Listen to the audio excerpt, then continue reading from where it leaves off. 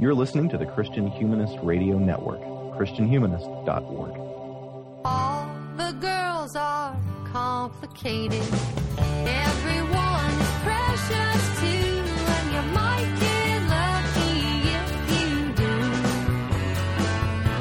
Oh, you might get lucky if you do. Find the one that makes you laugh. Find the one that takes your breath, where you won't get everything that you want. Oh, but you'll need one to dote upon. Hello, and welcome to episode 15 of the Christian Feminist podcast on Sex-Positivism. I'm Lisa Korthals, and with me today are Victoria Farmer and Marie Hause. Hello, Victoria and Marie. Hi. Hi, Lisa. Well, let's go ahead and introduce ourselves for any new listeners to the program. We'll go ahead and start with Victoria. Hi, I'm Victoria Reynolds Farmer. I am a regular panelist here at the CFP. I am an adjunct instructor at Crown College in St. Bonifacius, Minnesota, where I teach English and social sciences. And I'm very excited that in the spring I am teaching for the second time our school's junior and senior seminar on human sexuality. So I'll probably talk more about that course today. And stuff going on with me. I am working on book proposals. I'm trying to shop my dissertation around to some publishers. So book proposals are my life right now. And that's pretty much me. Okay. Sorry. Oh. I was just going to say, go ahead, Marie. Sorry. Hi, I'm Marie Hause, and I'm a PhD student at Florida State University, studying Renaissance literature. This semester I've been teaching women in literature, and next semester I'll again teach women in literature with focus on the 18th and 19th century in that case rather than the Renaissance. And I'm a regular panelist on this podcast. Okay, thank you. And I'm Lisa Korthals, and I'm also a regular panelist on this podcast. And I used to teach at Crown College with Victoria, and that's how I met her and all of the lovely ladies for the podcast. And right now I am wrapping up my novel, and so Victoria was talking about book proposals being her life. Rejections and rewriting are my life. So I'm in the process of doing all of that, and hopefully to be published in 2015 with my first novel. And I live in Waconia, Minnesota with my husband, Mark, and my 2 daughters. Okay, let's just move into some background of why this show I thought was very important and timely to do. Well, first of all, I just feel like with the book coming out, 50 Shades of Grey, and also with the film release coming out, which I thought was really interesting that there was actually a countdown on a radio station to the preview for the movie. Not the movie itself, but to the preview for the movie of 50 Shades of Grey. I don't know if I've ever heard of that before, where people are just dying to see the preview. And it got me thinking about what does sex and sexuality mean in our culture today, right now. And I don't know how many times I've had, women I interact with, women I go to church with, or just women in general I interact with, who say, oh, I love that book. I love all of that. And I think to myself, wow, that's really interesting. So I sadly had to tragically sit down and actually read the book, which I did do. And it's, anyway, I'll never get those moments back, but it certainly got people in our culture talking about sex, and I thought it would be wonderful for us as Christian feminists to discuss what we think about sex and what that means. And so that's sort of the birthing of this particular show. And yes, it is a big topic. So after you listen to this podcast, if there are things that you wanted us to touch on or would like us to do another show on, I'm all for that. I'm interested in hearing that. But I do think it's important for us to be talking about sex and sexuality as Christian feminists. And to get us started, I thought I'd have Victoria, because of her work with students and just teaching on this topic, in a Christian environment, start with just some definitions for those who maybe don't know what sex positivism is. So Victoria, if you could go ahead. Yeah, sure. So Lisa has asked me today to talk about sex positivism and also its inverse, sex negativism. So sex positivism first. This is primarily a philosophy of sexuality that's usually associated in its current iteration with third wave feminism. We've talked about the third wave just a bit on an earlier episode of this show, but some review. The third wave begins sometime around the mid-1980s. Depending on who you ask, it's still going on. We mentioned the third wave in the context of the Riot Girl movement, which is a division of the third wave. Sex positivism shares some DNA with the Riot Girl movement. One way in which it does that is that it's closely connected to pop cultural expression and issues of reclamation, but where Riot Girl is about extending the second wave ideology that the personal is political into pretty much all facets of culture. Sex positivism is much narrower. It's mostly just about physical sexual expression. The central idea within sex positivism is that there is a sexual double standard that privileges men. The idea is that men are pretty much allowed to have sex with whomever they want, however they want, with the caveat in place that this is a pretty heteronormative movement, largely as it's mainstream expressed. So I'm going to be talking about heterosexual relationships primarily here, but generally, men can have sex however they want, with whomever they want, largely without an attached social stigma. Stuff like no strings attached sex is fine, and in some cases expected if you're a man, whereas the inverse is not true if you're a woman, or the same is not true, rather, if you're a woman. If a woman has sex like a man, sex positivism tells us she's not treated the same way. She's called a tramp or a slut or any other variety of names. And so sex-positive feminists are pushing against this sociosexual double standard in a variety of ways. This type of feminism is sometimes called Sex in the City feminism. Carrie Bradshaw has a big speech about how she wants to have sex like a man without the repercussions. Some of the ways that sex-positive feminists try to call out and push against this double standard is by a series of reclamation of events, of words, and of actions typically associated with the sexual objectification of women. Some examples of this: young women wearing Girls Gone Wild t-shirts or participating in Girls Gone Wild videos, necklaces and hats and t-shirts and bags and everything that exists with the Playboy bunny symbol on it, wearing these things as a message of empowerment or a symbol of sexual freedom. Also, this is where the idea of feminist porn comes into the conversation. Can feminist porn exist? What does it look like? Is it different than more male-centered porn? These kinds of things. There's also some linguistic reclamation going on in this movement.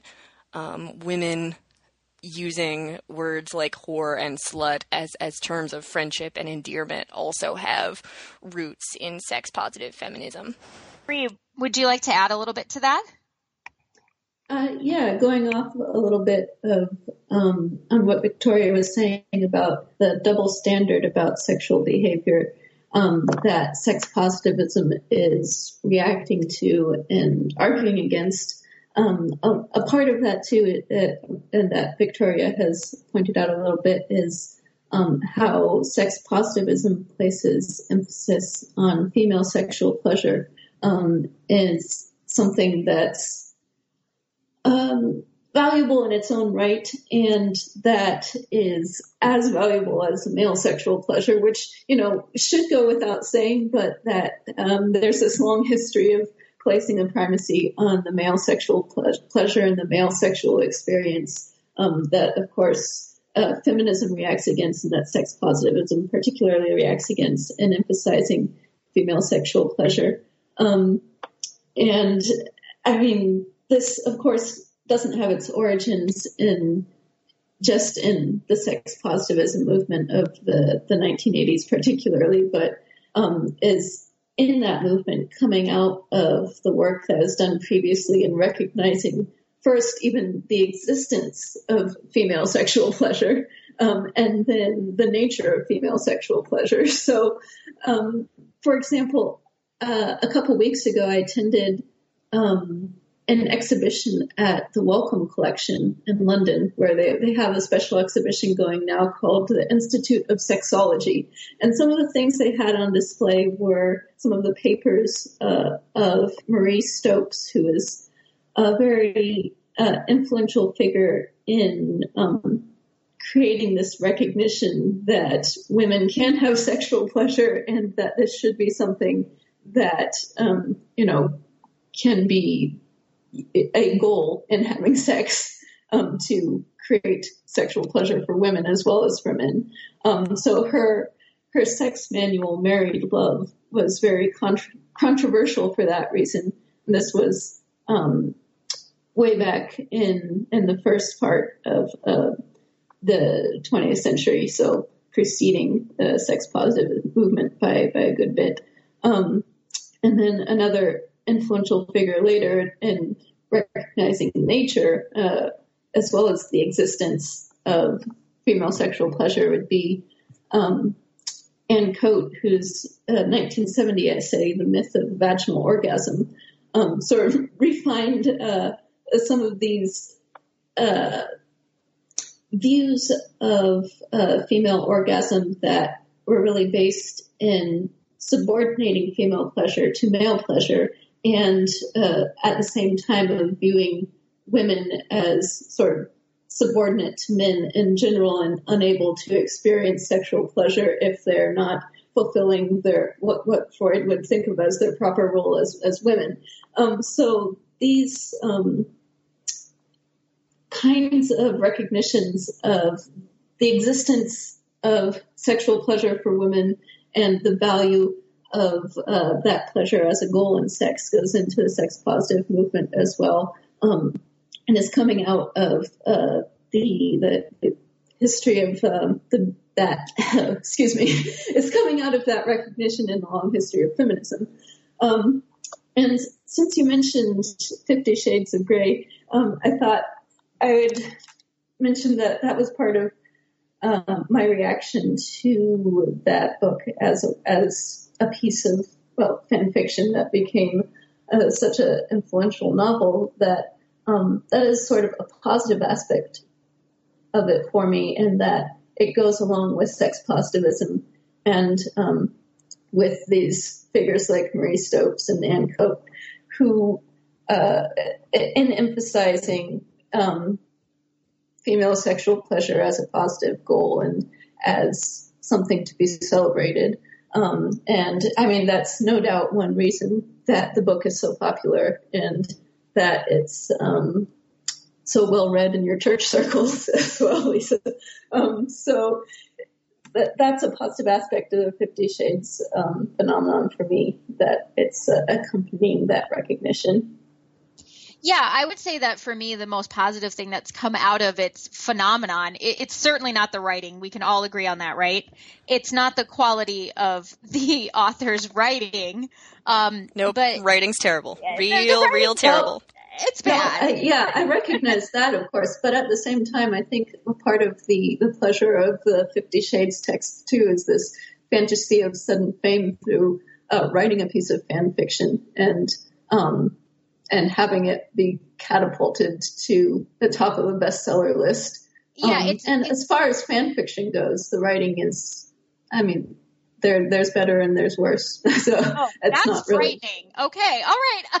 But I do agree with you on one thing, that, and that's what sort of birthed this episode, is that a lot of good conversations are happening, I think, in all kinds of different circles because of the phenomenon. And I do think that's a good thing. When I was teaching, I constantly would think about where are those teachable moments. And I think there are these, instructional, maybe teachable is not the right word, but there's definitely moments where you're given this opportunity to talk about what you think, about these issues as a Christian woman or a woman of faith or however you identify yourself. And just from a theological perspective, and a feminist theological perspective, the whole concept of the male gaze has exploded as far as doing exegetical work. In fact, I was assigned to write a paper just from that point of view, the male gaze.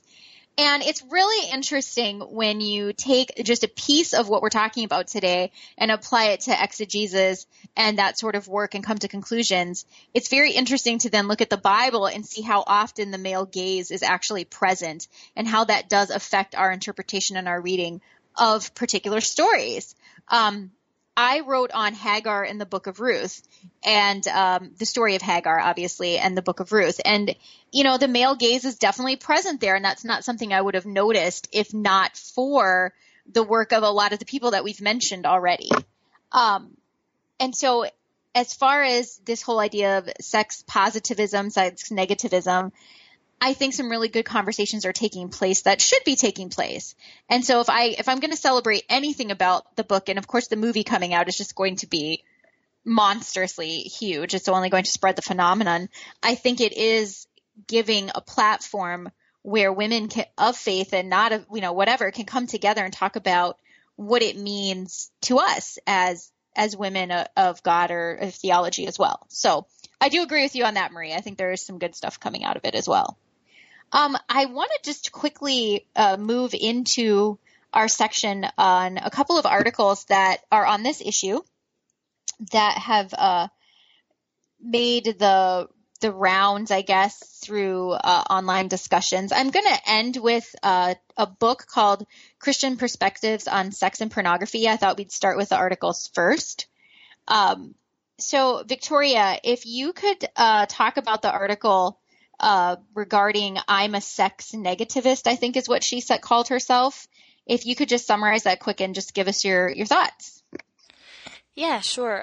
This is an article that was originally posted on exojane.com, which is a pretty big force in the feminist blogosphere these days.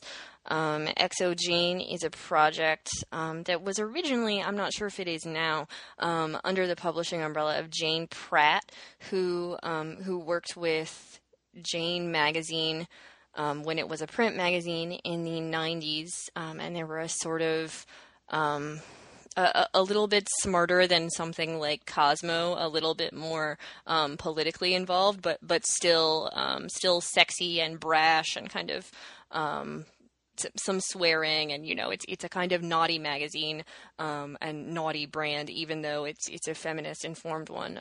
Exojane is the newest publication under that umbrella, and it is online, and the article is called I'm a sex negative feminist, and the author basically says that she identifies as sex negative on purpose to get people talking, because she thinks that there are some cultural problems with sex positivism. Chief among them, she says, sex positivism has turned into you can't criticize anything about sex, that she criticizes the idea that culturally we just think that as long as there are consenting adults, however many people involved, as long as those people are consenting adults, then anything goes, whatever, no discussion, whatever you do in your bedroom is your business, and nobody's allowed to criticize it. So she's objecting to sex positivism kind of as a sexual ethic, and she says that basically that the personal is political has gone away, that we should still think about having sex as politically important and as having political implications and ramifications for our lives. Here's one really salient quote that I thought was important, and that sort of is the main thesis of the article. She talks about what sex positivism and what sex negativism means and doesn't mean. What it does, in fact, mean is that the way you is not private, apolitical, or outside the realm of critique. Sex does not happen in a vacuum immune to outside structural influences. In fact, it can and does replicate inescapable systems of power and dominance. Being sex negative means that acknowledging that sex and kink have nothing intrinsically good or positive about them, in direct contrast to sex-positive feminists, many of whom argue that sex is an inherent good and that less charitable opinions towards sex are the results of a poisonous, prudish society. And then she goes on to talk about pro-porn and anti-porn feminists in the 60s, 70s, and 80s. That there are these sex wars, as she calls them. People in the pro-porn movement are fighting with people in the anti-porn movement. 30 years after the sex wars, she says, sex positivity has emerged as the default setting for mainstream feminism, with anti-porn feminism largely relegated to the margins and more nuanced positions often completely elided and erased. So I think what she is arguing for and what she's labeling as sex negativity is really just a desire for more nuanced discussion. She wants there to be more options than just sex positivity, and she wants sex positivity itself to be less broadly articulated. She wants sex to be open to social and political critique, which honestly sounds great to me. I don't call myself sex negative. I'm not sure I would go that far, but I definitely agree that because sex is what we as sociologists call the master role in our society, because one of the first things we label people as is as heterosexual or homosexual or bisexual or asexual or whatever, sex, takes a really important place in the way we define ourselves as people and as communities. I do think that there is a degree to which we as a society have stopped questioning how we have sex and what it means and how it affects us. So I'm pretty on board with this article's central thesis. What about you guys? Well, I would have to agree with you, Victoria, in the idea in agreeing with the article that there's a need to be sex critical, which is a term she uses near the end of the article. Though, like you, I wouldn't say that necessarily being sex critical is in and of itself being sex negative. So there should definitely be space for this self critique of how sexual practice fits into the larger structures of patriarchy and dominance and oppression. And it shouldn't be that sexual actions are just off limits and by default neutral and natural and not available for criticism. So there's that. I definitely agree with that. Though I think that in some ways this article might be overlooking a little bit of what you were talking about earlier with the origins of the sex positive movement, and that movement is emerging from such a long history of the shaming of women for having a sexual existence in the first place, and that would be something we definitely don't want to reinscribe in claiming a sex negative approach. I think that would be sort of the danger of taking that approach too much to heart, but definitely being sex critical. I think most everybody would agree that would be a positive thing to pursue.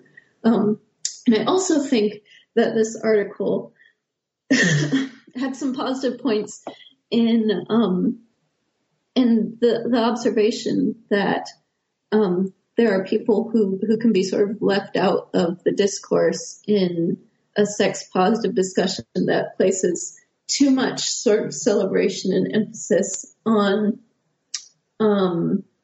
sexual pursuits and sexual pleasures as themselves a core aspect of identity without which a person cannot be fully human. And I mean, that, of course, for one thing, leaves out asexual people who are, definitely fully human, even though not experiencing this need for sexual pursuits in as strong a way as some others. And it can also, there's the danger in sorts of discourses of creating the idea that if a woman, for example, is not really as interested in sexual pleasure and sexual activities as this pinnacle of human desires and pursuits, that it sort of almost seems to be implied to be in some cases in sex-positive discourse, then there's something wrong, there's something damaged or something lacking. And that, going back to 50 Shades of Grey again, is something that you could see as sort of a negative aspect in some ways of that text, in that with Anastasia in 50 Shades of Grey, you have this sex goddess fantasy that she just orgasms at the drop of a hat. It's in her first sexual experience, she has the most amazing orgasm ever. And she continues to do so throughout the book, regularly, about every 30 pages. So, I mean, of course, that's the appeal of why you want to be reading the text, so that you would be, experiencing this kinds of sexual fulfillment through Anastasia's experiences. But at the same time, her sort of sexual facility and the celebration of that in the text goes along with that kind of idea that you can't be fully human or not a fully sexually realized human woman if you are not sort of able to experience this pleasure in such an instantaneous and easy way. So that, I think, is something that this article is pointing out as well. It can come out of some kinds of sex-positive discourse. But I wouldn't think that that's really an ingrained characteristic of the movement. It's just something that can be unintentionally overemphasized, perhaps. I think that's a really great point, that if we sort of go to the most extreme end of the movement, all we're doing is just creating another impossible cultural standard that women have to live up to. Like, it's not enough to just value female pleasure, but now, like, we all have to be amazingly skilled, powerful sex goddesses all the time. It's just another kind of I'm better than you if impossible standard. Yeah. And I think that segues really well to a quote from the article that I wanted Marie to dive into a little bit more. So I'll just read that quote. You're kind of talking about it. It says, "We have become an anxious nation, forever wondering if we're having enough sex or good enough sex. What if our orgasms really aren't right on the money? Never have so many Americans worried so much about whether they really even want sex at all." And I think that as we've been talking, I think that is very on point. And this is from the article that I'm going to have Marie talk about right now that I just read from. But I think it comes out of these movements and these, we're seeing a lot of conversation about sex and are we supposed to then have it all, like, as women? Are we supposed to, like Victoria said, be these Anastasia-like goddesses who try everything and, not only in the trial stages of these, sexual awakenings, we're also having all of this pleasure as well? And does that set up some sort of standard that is just completely unattainable for any human being who doesn't jump out of the pages of fiction? So I'm just going to segue over to Marie for this article now. Yeah, and thanks for reading that quote, Lisa, because that's actually what was making me think about that and approaching the article that Victoria talked about. So the article that I read is titled "Jesus Loves You and Your Orgasm," and it's by Louis Bayard, and it's a 2008 article in Salon. And basically the article is summarizing some of the main points of the 2008 book Sex in Crisis by Dagmar Herzog, with Bayard adding a few of his thoughts along the way. So in this book, Herzog, like Lisa, you pointed out with that quote, claims that we've entered a state of sexual anxiety, worrying about if we have enough sex or good enough sex. And it's a kind of, she says, a kind of sexual revolution, in Bayard terms it a devolution, going off of her work. But Herzog's main point in the book seems to be this connection of this sex anxiety, not only to the kind of orgasm imperative that we've mentioned, but specifically to liberal rhetoric being used for conservative ends by the religious right, which is her main topic. And in talking about the ways in which liberal rhetoric has been co-opted to promote a sexual conservatism, this article, or Bayard's addressing of Dagmar Herzog's work, reminded me strongly of the recent Atlantic article by Emma Green called The Warrior Wives of Evangelical Christianity, that raised a lot of the same points about some of the more dismaying aspects of purity culture's approaches to sex and sexuality. Some of the examples that Herzog addresses in her book and that Bayard summarizes is how the rhetoric that condemns sex work and pornography as demeaning the value of women has been used in some cases on the right to stop sort of AIDS relief for sex workers in developing countries, which was a negative outcome. Other examples would be how the positive descriptions of orgasms in conservative Christian marriage manuals are being used to promote this kind of hot monogamy of marriage. But it's specifically this heterosexual marriage and a hot monogamy that exists in contrast with all the other people who are supposed to be sexually inactive, so that this marital sex can be hot. And this celebration of sex, or this seeming celebration of sex, is then being used to limit it and to control it in many ways. Another example that's discussed in the article is the abstinence-only sex ed programs that are predicated on the idea that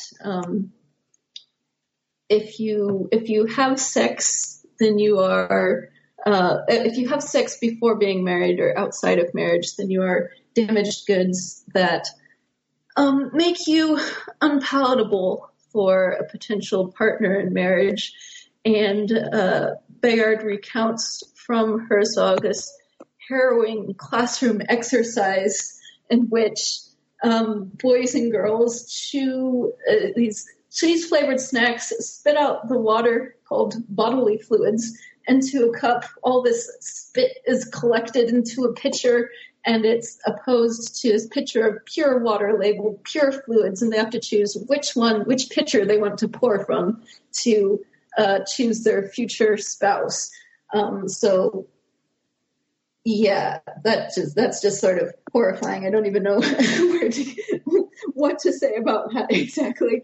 But it's just one of the examples from the article of things that Herzog brings up as the damaging effects of some of this rhetoric that she's criticizing.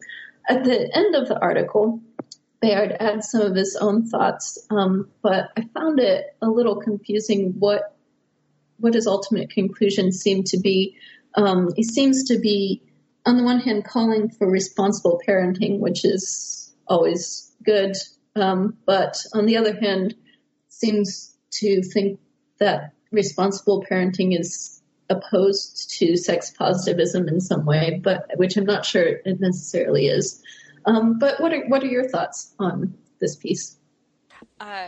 First, I thought that particularly its description of abstinence-only object lessons and policies was unfortunately incredibly accurate. I experienced a youth group lesson when I was, I guess, about 14 or 15, where the youth minister gave us these lollipops. I remember very vividly that they were heart-shaped, so some sort of ridiculous irony symbolism there. It was all girls in the room. I don't know what lesson the boys were getting at that time. So a room full of preteen and teenage girls gives us these heart-shaped lollipops. It tells us that we can start eating them, and so we do, because candy.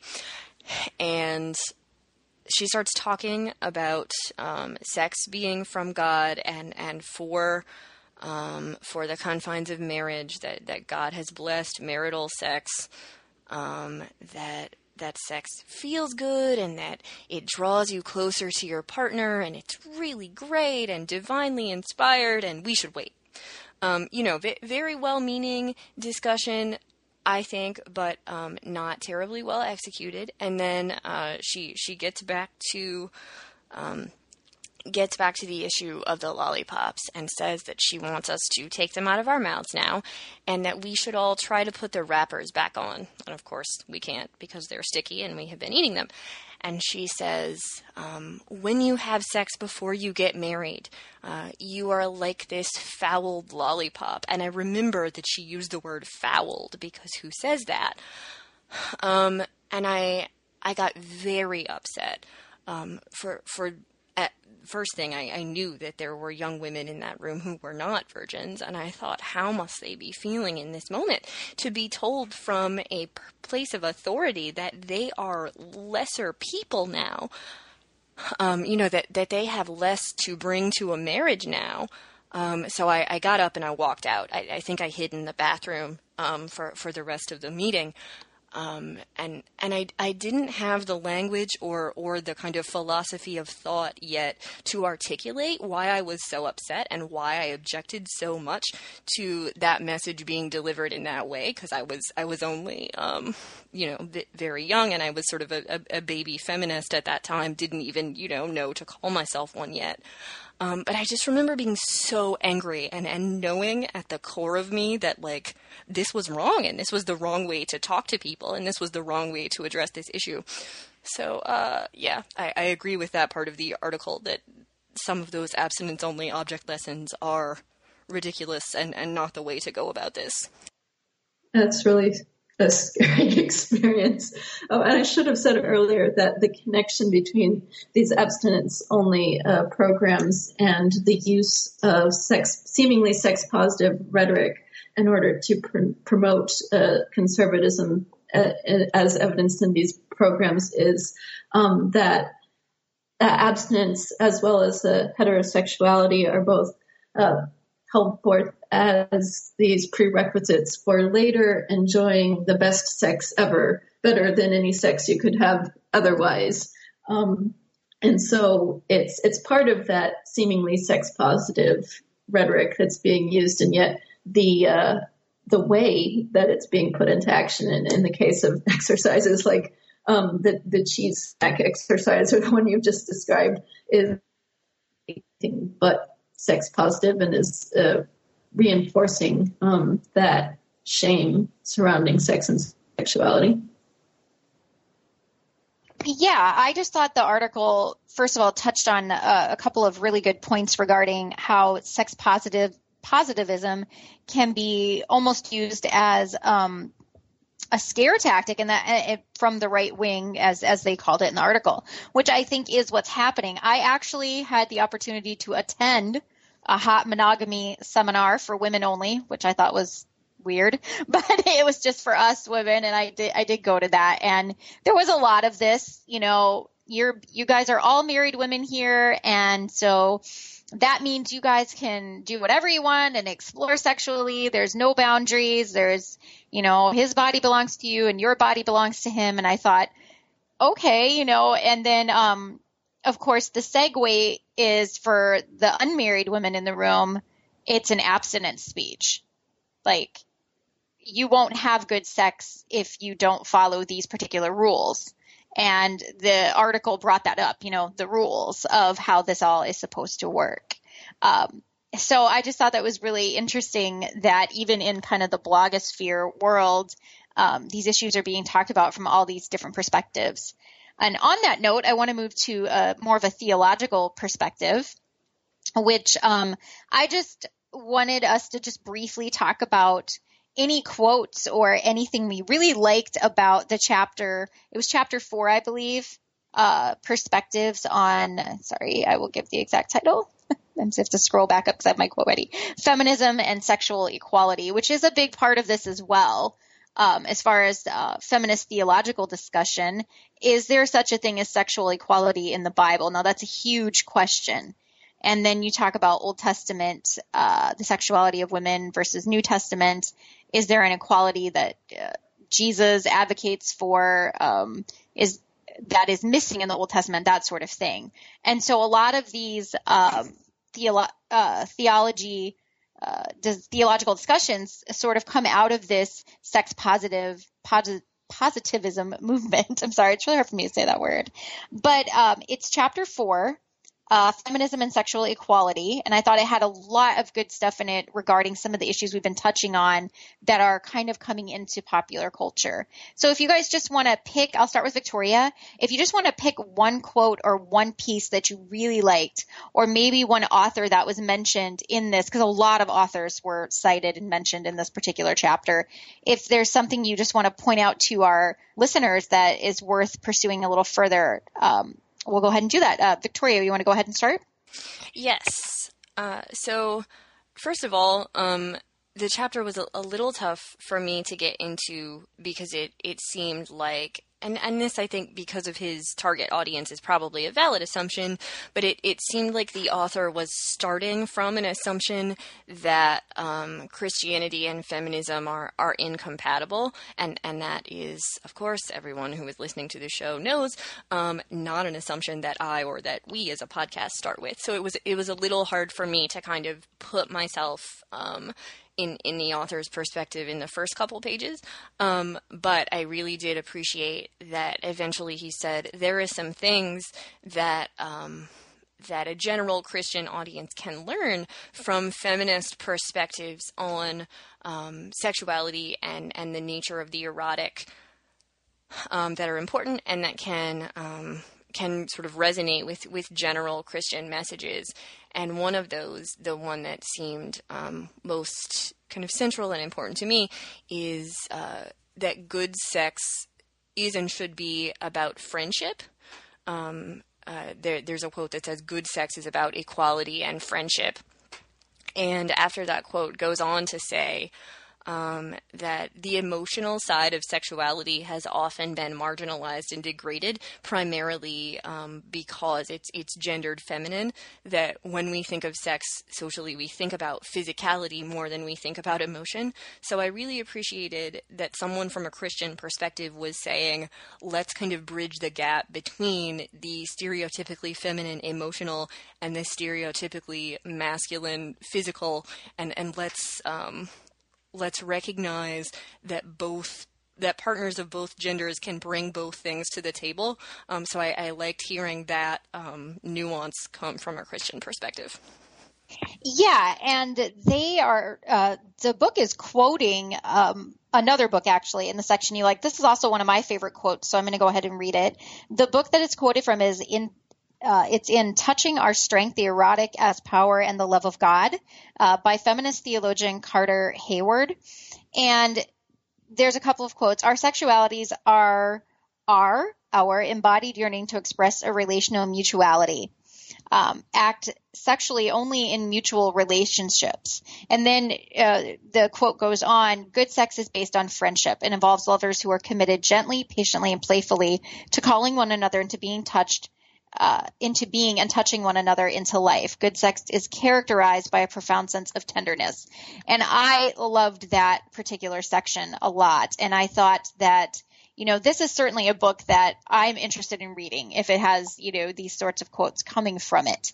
I definitely agree with your first premise. There's definitely a presupposition here, but I thought it was important to just sort of look at what's going on in the theologian world, which, by the way, is still somewhat male dominated. That is changing. Hallelujah.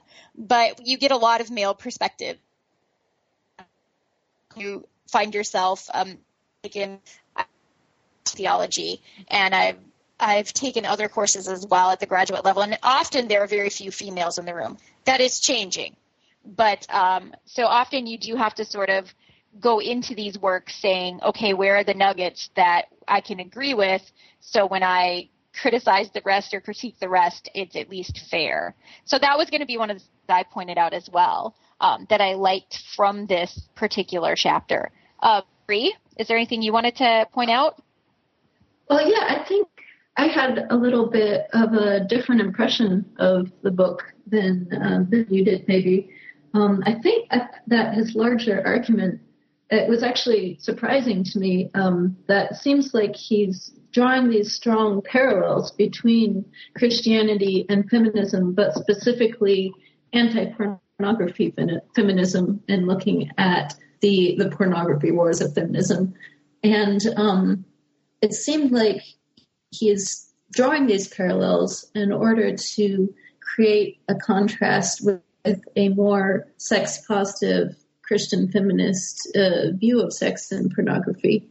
And so in these sections, when he's talking about mutuality as the emphasis, he's pointing out that that's a shared emphasis in many Christian discussions of what makes positive sex or what makes good sex in that quote that you shared, as well as with the anti-pornography feminists. And of course, anti-pornography feminists and Christians may often be, the same people.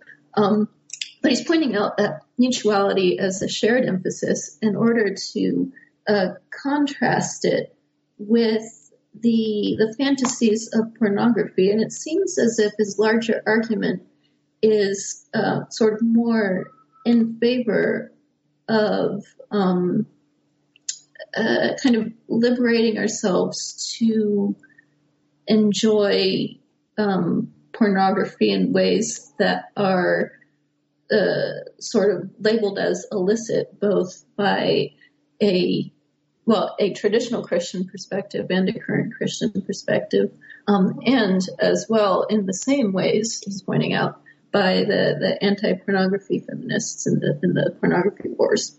And that argument, contrast with mutuality as the marker of good sex, is at once sort of disturbing and appealing to me because, of course, on the one hand, you don't want to say, no, mutuality is not the marker of good sex because obviously consent is the touchstone and we're not going to have any healthy sexual ethic that's not based on consent, of course. But at the same time, it is possible that both the Christian view and the feminist views that he's aligning with each other and critiquing could have sort of a limited view of mutuality in some cases. So it's not necessarily, inherent that mutuality must exclude, mutuality in a monogamous relationship must exclude something like he talks specifically about masturbation and oral sex as things that have been viewed as illicit and going against solely creating the mutual pleasure and being focused on the selfish pleasures of the flesh. But also in thinking about the fantasies of pornography, or about various sexual practices like BDSM, as you see in 50 Shades of Grey. And that's another criticism I have of 50 Shades of Grey, that it does seem to link BDSM inextricably with misogyny and a sort of mental damage or trauma that's occurred, which I feel is probably not the case. I think it is valid for Arthur Milk, I'm not sure how to pronounce his name, in Christians, Feminist, and the Culture of Pornography, to make some of these criticisms that he's making about the limitations of these sort of allied views in Christianity and feminism. I think part of that could be redefining exactly what egalitarianism and mutuality has to look like in good sex, and returning to consent as the basis rather than just particular sanctioned sexual actions or appearances. But that's about it, really.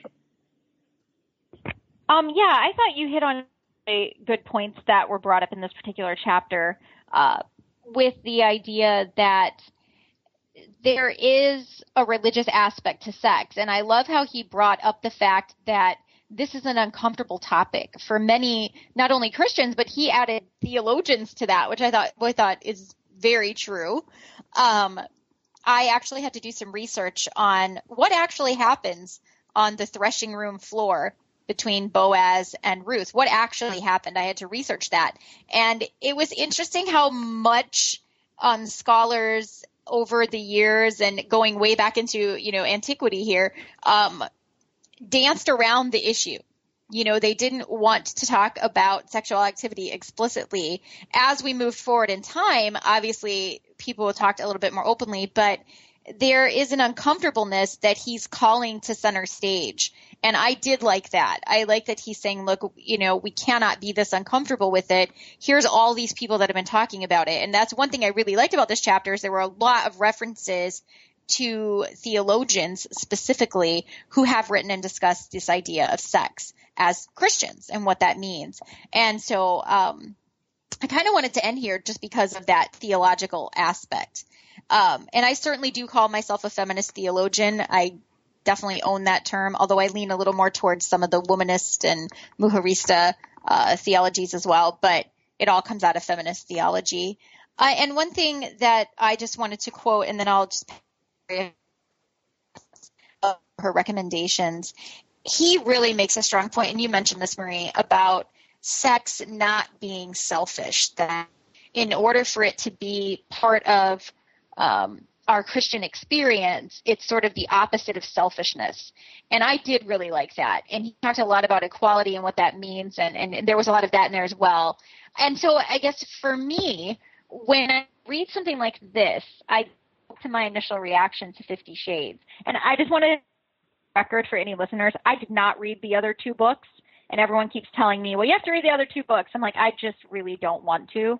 I know maybe I should. I just really don't want to. So I only read the first book.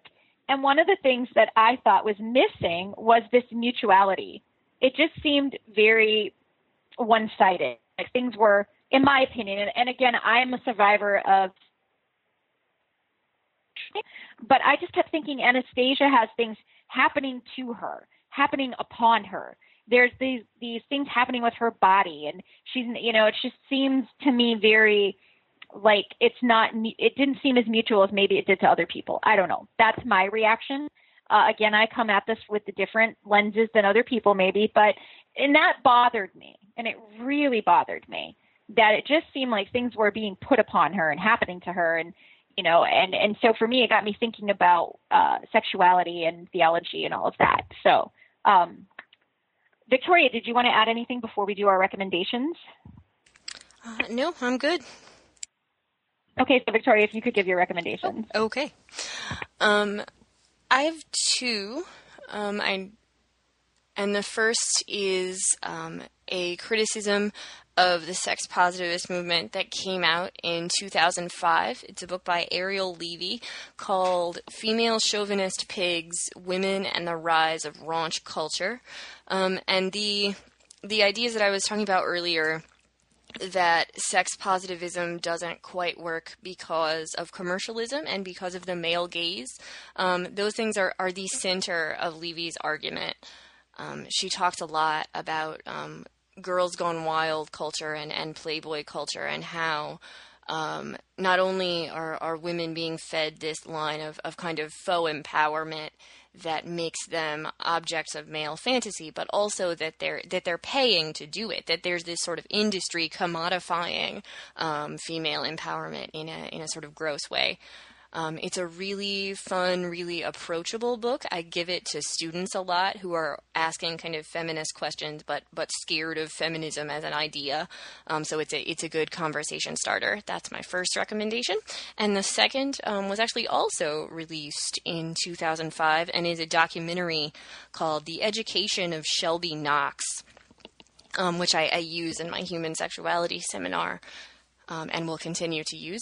And Shelby Knox is a young woman growing up in Lubbock, Texas, which at the time of the recording of the documentary has the highest teen pregnancy and STD rates in the entire country. And Shelby Knox is campaigning against abstinence-only education in her area. She runs up against some pushback from, particularly in the form of this one guy, a pastor named Ed, who calls himself Sex Ed. Promise, real, not making that up. And he gives these kind of abstinence-only, church-centered messages to teenagers in the area. So the documentary follows her fight for more comprehensive sex education. And I love the documentary because it shows it's not just an us versus them, church on one side, pro-sex teenagers on the other side thing. These are primarily Christian teenagers who are for comprehensive sex education, and they have conversations about their faith, about the role it plays in their lives. Shelby's parents, though they don't agree with her kind of sexual ethic, are incredibly supportive in Shelby as a person.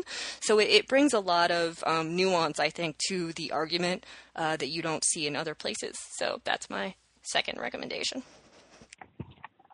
Thank you, Marie. I have a book to recommend and two related blog posts.